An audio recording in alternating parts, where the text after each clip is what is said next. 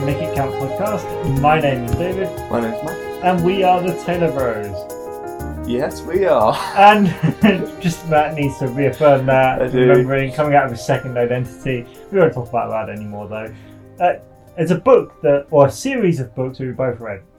Robin Hobb, fictional books, and I really like her work. I think I put her on to you. Yeah, and you gave me a recommendation. And the series, we've pulled a quote out of a series of books, the Live Ship Trilogy. Yes. Each about 900 pages long. So they're not, long. There's a lot of pages you're reading there. Probably 2 or 3 times the length of a normal book. And we really liked it. And it resonated a little bit with what we've talked about in this podcast before. So, Matt, do you want to read the quote? I would love to read the quote. Or get the quote ready for us so we can riff off. The title of the book is The Mad Ship. So there you go. That's the second one, isn't it? Halfway through the book, one of the characters says this: "Tomorrow owes you the sum of your yesterdays. No more than that, and no less. Sometimes folk wish tomorrow did not pay them off so completely." Yeah, and it's that idea that we kind of get what we deserve. In a sense. And immediately that might come up with objections in your mind of, well, what about this that happened to me, and what about that happened to me? And of course, some the episode we've done recently about kind of looking forwards to how do I want to, live in light of the fact that I'm going to die. I think this is almost a looking back and recognising a lot of how our life ends up turning out is in reaction to, or is the sum total of the decisions that we have made as well. Mm-hmm. And whilst, of course, other people play a massive part in our life, at least of all our family or those who were caring for us or not caring for us when we were growing up, again, there have been people that have started with far worse situations than many of us and have gone on to live incredibly extraordinary lives. And there are people that are born into incredible privilege and make nothing of their lives, and destruction follows them everywhere. And so the starting out and the things that are done to a person aren't actually necessarily the be-all and end-all of how does our life turn out. Oh, 100%. And so that idea that today or tomorrow is the sum of our yesterdays is quite a powerful thought. Sometimes it might feel a bit convicting because we look around, we go, hey, this isn't how I'd want it to be, or that isn't the way it should be even. And other things play a part, there are things that chance leads to. But I sort of was thinking about this in different domains. So, there's the physical aspect of it.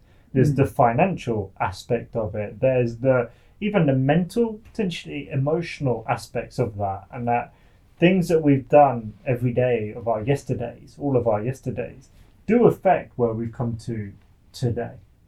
What do you think as I throw that at you? Yes, obviously it's always helpful to think more grandly on those different domains, because if you just think nebulously about a life, although we are holistic and our life is, you can't really, analyse a life by taking it bit by bit. It's kind of like killing the butterfly to find out how it works.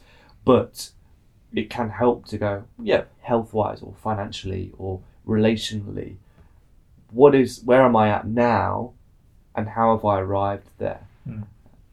I think for me, another book I'm reading actually in the same author, a trilogy later on in that same world, a character just yesterday was deciding on whether she can kind of forgive someone and move on, or hold on to the bitterness and hurt of what the person has done to them, and wrestling with that. And you kind of see these two paths splitting off ahead. If she continues to hold on to that hurt, what will that do to that relationship? And it doesn't or whether she forgives. It does not change what that person did, how they behaved, but it could change the future. It could change her tomorrows because of how she decides to then respond and what she decides to do with it. And I think, again, that's the reality of the situation.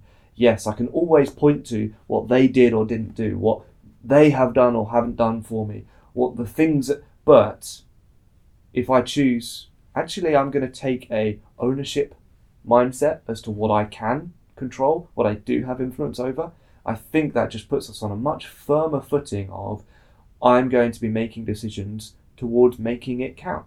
And I will be in a better place to not be a reactive victim to all that happens to me. Yeah, and I suppose there's two aspects to looking at this. There's the one of like, well, where am I now? What does that tell me about how I've lived my yesterdays? And reflecting back on that, like, hey, yeah, no, with the physical thing, well, I'm here because, I did an exercise or I did eat well. And so that's one aspect. Or where am I here financially? Well, actually, yeah, there was an emergency or a thing that I needed that funding for. But actually, did I put enough aside for that? Because actually, we talked about the YNAB way of budgeting. That prepares you for those larger unforeseen costs. And so how we lived yesterday, that can help us understand how we are today. But like you've just said, that there's often, we're in a moment where we can see the paths of the future laying out in front of us. And I wonder if sometimes, hey, what's my ideal life? What's my dream life look like? Maybe it's, what's the book we've... Designing Your Life. Designing Your Life. And it's sort of imagining what that ideal life looks like.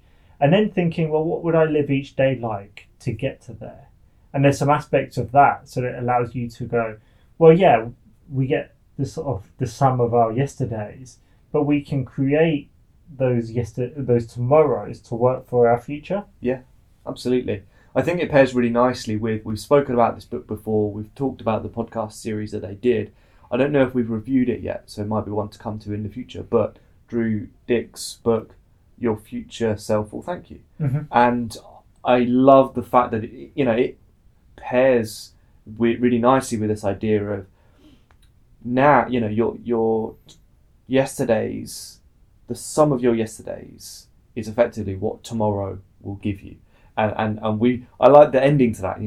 Sometimes folk wish that tomorrow didn't pay them off quite so completely. We can wish basically I hadn't got the consequences to the actions and the ways I'd lived. People come to the end of their life and they go, wow, like the biggest regrets are often the things that we didn't invest in with relationships. I wish that I had, and I had more richness in maybe relationships than in money or material gains. But again, it's not a case of just, well, it is what it is and there's nothing I can do about it at the end of the day. It's, well, no, you've got opportunity to take stock now. And I think one of the things that's struck with me again when we think about these big life, making things count or moving in this direction or moving towards the life that you want, it always helps to remember, well, you've got to start where you are.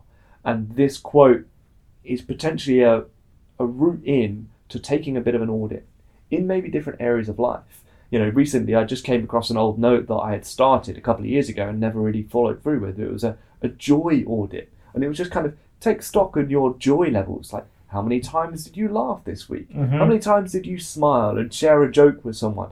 And again, that's an opportunity to take stock and then to make a decision. Am I all right with that? Is that a good level? Okay, that's great, wonderful. If not, what changes do I want to make such that in the future I'll be able to look back and go, yeah, wow, I've invested in joy. I'm now in a much more joyful place in my relationships, in my work, in whatever.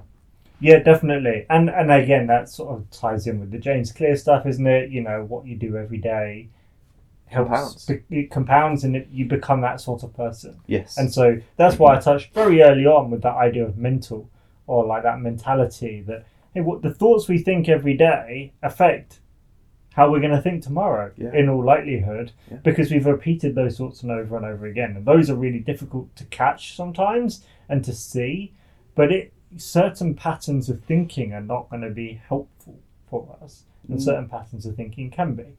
And there's an element that they have to match up with the reality of our life, but there's also an element of like, how can we have that growth mindset, for want of a better word? Hugely. We always come back to habit, and just habit is such a powerful thing.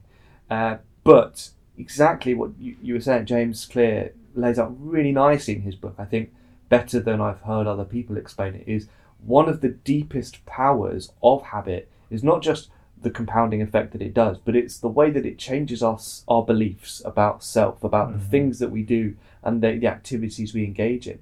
And but it isn't just specifically as simple as like, oh, I'm an exerciser. Because or I'm a journaler. I've noticed, like, if I try to journal at a time or a place that I don't normally do it in, it feels jarring and strange. Or there are certain podcasts that I have tied to certain other exercises that I do or times in the day. And if I try and do it at another time, it feels odd, it feels different. And so I'm less likely to do that. And so again, we come back to, yes, your tomorrow owes you the sum of your yesterdays, no more and no less. And a huge part of that is, and it owes you or it pays you the picture of yourself and of the world that has built around you. And that then is a huge aspect of how I'm going to interact with the world and those around me today and tomorrow, is what I believe about the world. And so these small changes in habits that we're talking about, yes, they might seem ludicrous when you think about what James Clear talks about, the 2-minute rule. When you're starting a new thing, it should mean no more than 2 minutes. But it's the first pebble of the avalanche of a change of beliefs, which will then enable me to show up in a different way.